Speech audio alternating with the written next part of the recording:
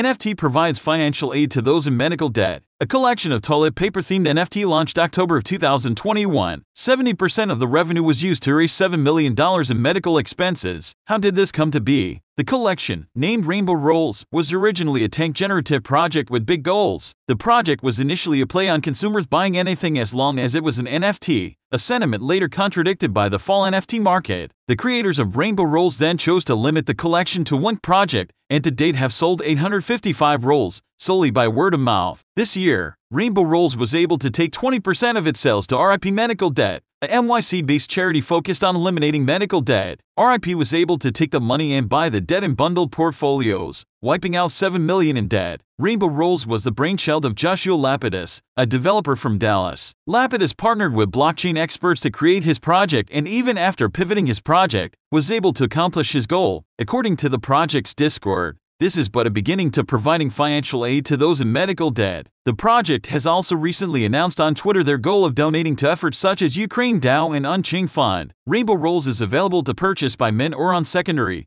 with a current OpenSea floor of 35. To learn more about Rainbow Rolls and how their efforts are changing medical debt, visit them on Twitter at Rainbow Rolls.